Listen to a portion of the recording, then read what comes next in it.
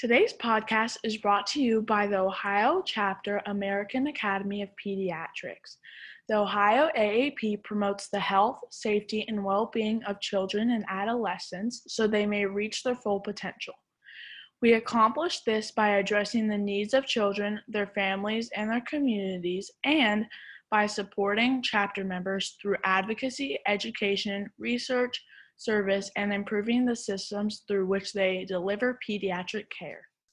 The Ohio chapter of the American Academy of Pediatrics and the Kiwanis Club of Columbus proudly presents a special series centering on health disparities and engaging minoritized communities entitled Infant Mortality After COVID-19, Saving Lives Through Family Health podcast. My name is Jordy Wells, and I use my real-life experiences as a pediatric emergency medicine doctor to dig deep into complex issues affecting the lives of children in Ohio. Thanks for joining us today. You'll be listening to a panel discussion featuring Dr. Arthur James, former Associate Professor of Obstetrics and Gynecology and Pediatrics at The Ohio State University Wexner Medical Center and Nationwide Children's Hospital, co-chair of the Ohio Collaborative to Prevent Infant Mortality, and Senior Policy Advisor to the Ohio Department of Health. Dr. Kiera Barnett, a former postdoctoral fellow at the Kirwan Institute for the Study of Race and Ethnicity and current research scientist at the Center for Child Health Equity and Outcomes Research at Nationwide Children's Hospital. And finally, Dr. Valencia Walker, Associate Chief Diversity and Health Equity Officer for Nationwide Children's Hospital, Vice Chair for Diversity, Equity, and Inclusion, and the Associate Division Chief for Health Equity and Inclusion for the Division of Neonatology. This conversation is a continuation of our panel discussion on infant mortality and health disparities in minoritized communities. To hear from the beginning, go back to our episode library and click on episode number 1. I think a big part of the discussion that, this really brings up is we talked about education, we talked about housing, which really gleans a light on what are these social determinants of health and how do they play a role in infant mortality? Can you share that with us, Dr. Barnett? Yeah, absolutely. So social determinants of health are kind of defined as the conditions of our daily life. It can be, where we are born, grow, work, play, pray, all of the above. And really it's just our lived experience from our day-to-day lives. And so like you said, it's our education, it's our housing, it's our socioeconomic status, the neighborhood in which we live in. Our access to healthcare is also a social determinant of health. And there's been an extensive amount of research that has looked at how social determinants really are impacting our health outcomes. So as Dr. James said, we think about infant mortality in this space of this is a clinical problem, but the research on social determinants actually tells us that clinical care is only 20% of what makes a population health outcomes. That other 80% is the social determinants of health. So that's why collectively we have to come together beyond the physician's office to really have an impact on health outcomes and especially infant mortality. And when we think about how social determinants of health plays in infant mortality, lots of research has looked at, if we want to use housing as an example, think about kind of what does it mean to have unstable housing? What does that feel like? What kind of stress does that put on an individual who is experiencing that? And so if you think about that and also, being pregnant and how that stress might induce something like preterm birth, which we know is one of the major factors behind infant mortality. And so, not only housing, there's a range of different social determinants of health that can impact infant mortality. Again, a mother's education level has an impact on what kind of jobs and resources she might have that can also be impactful of her health outcomes as well. Excellent. And when I think of that, it's really hard not to kind of put that in the context of the last 18 plus months in our country under this pandemic and how COVID-19 is definitely going to have an impact on family health. And can you discuss kind of how that would relate also to infant mortality, this kind of time that we're in right now? Yeah, absolutely. I think, we think about the impacts of COVID-19, we're oftentimes, again, just thinking about the people who've had the disease, had the virus, and then the health impacts that might have. But then there's also this other like social impact of COVID-19. So one, we know that when we think about the economic fallout of this pandemic, so who has been the most likely to lose their jobs or to have their pay reduced during this pandemic? And it's been our Black and Brown communities. And so we think about, again, not having that resource of having an income, which in our country also, our income is tied to our health insurance. So now we have women who are unable to seek prenatal care in a timely fashion because they don't have health insurance. And then we say, well, okay, well, she can get on public insurance. Well, yes, that is an option, but we also know that there's a lot of disparities that come with having public insurance. And we know through conversations that we've had with women who are pregnant, and particularly minority women, and they talk about the disparity or the discrimination they've experienced in the physician's office once the physician realizes, what type of insurance they have, the bias that comes into the conversations or the treatment plans that are in place. And so as we have this increase in economic fallout from the pandemic, we're also going to have, this increase in health disparities that come along with it. And again, tying it back to housing, we know that during this pandemic, our majority Black neighborhoods continue to see the highest rates of evictions. Even though the CDC has had their eviction moratoriums that have been in place, landlords have been in line and waiting for that moratorium to end so that they can file those evictions. And we know that for Black women, evictions are for Black women what mass incarceration has been to Black men in this country. Meaning we have extremely high rates of evictions that occur for Black women, especially Black women with children. And again, if you think about just the stress of what does it mean to not know where you're going to lay your head at night, on top of other stressors that you might experience in your life, like food insecurity, job security, all those things, it's going to have a major impact on their health outcomes and the outcomes of their babies as well. If I could just take a second to add a little piece of data to what Dr. Barnett just mentioned in terms of the effect of the coronavirus pandemic on deaths to African American communities. When we compare 2019 excess deaths, Blacks compared to whites, when we compare 2019 to 2020, what we see is the following.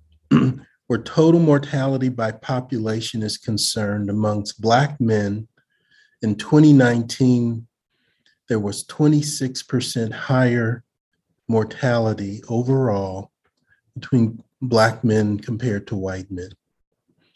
In 2020, to underscore the influence of COVID, that 26% excess deaths in Black men compared to white men increased to 45%. Similarly, amongst Black women, in 2019, the excess deaths to Black women in 2019 was 15% higher than in white women, but in 2020, it was 32% higher. So that this whole notion that that COVID-19 had a disparate impact on the Black community is fortified by a myriad of data, not the least of which is the excess death data that I just mentioned.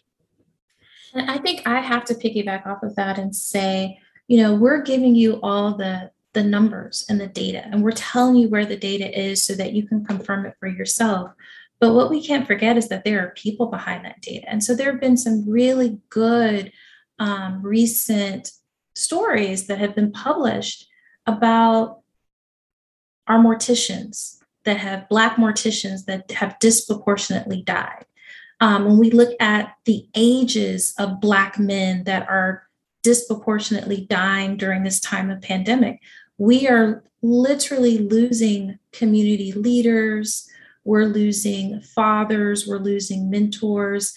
And that's just one example. When we talk about some of our Black men, those same issues are also showing up for Black women when it comes to the ability to pursue better jobs, secure housing, to not have to deal with already high rates of premature birth, and how those are also contributing to that challenge with getting the resources and support that we need to A, survive, and B, recover as an overall community with everything that's been happening in the recent 18 plus months.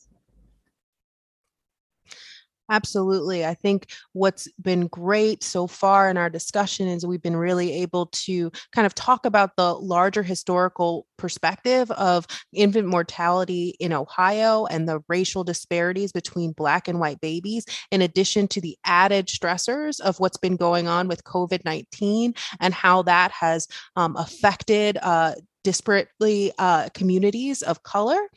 And so as we consider resources and solutions, Dr. Walker, I would like you to discuss the importance of well care in that first year of life. Absolutely. When we talk about well care, we often, of course, as pediatricians, I'm a neonatologist, which is a pediatric subspecialist, we tend to focus on our patient, that individual infant, that individual child. But I think, again, Dr. Barnett and Dr. James have done this excellent job of really illustrating that it is not a patient, it's a family, it's a neighborhood, it's a community. So when we talk about well care, we're also talking about after a person delivers their baby. It's not just, okay, placenta is out, pregnancy's over, we don't have to worry about anything else. And so important measures like, the recent passage of the omnibus legislation, extending that postpartum care into the first year of life, I think that's a really critical and important solution. We have to put money behind care. We have to put attention and investment into the resources that we need. And so that's kind of more thinking about one example of a solution at like that federal level. Even within our state, we have to think about how we're distributing our resources. And people often think that, if we give everyone the same, it'll be fine, right? We think about this idea of equality and fairness. But when we add the historical perspective, right? When we stop being ahistorical about the redlining, about the segregation, about the property taxes, programs, and policies, we recognize that if we want to overcome these disparities and get our infants to where everyone else was 10 years ago, 30 years ago, then we have to be differential in how we do this. We also have to be very intentional with how we address individual bias and discrimination and mistreatment. You can't implicit bias train your way out of this solution. However, you do have to create and put in place standards, guidelines, principles, and policies that fundamentally change behavior so that people are seen and they're heard and they don't have, we overcome that bias, we overcome that racial inattention, that racial attention deficit that has become normalized within our culture. So there are different things that we have to do, including showing up to the well child checks, including fighting the misinformation that's out there about vaccines.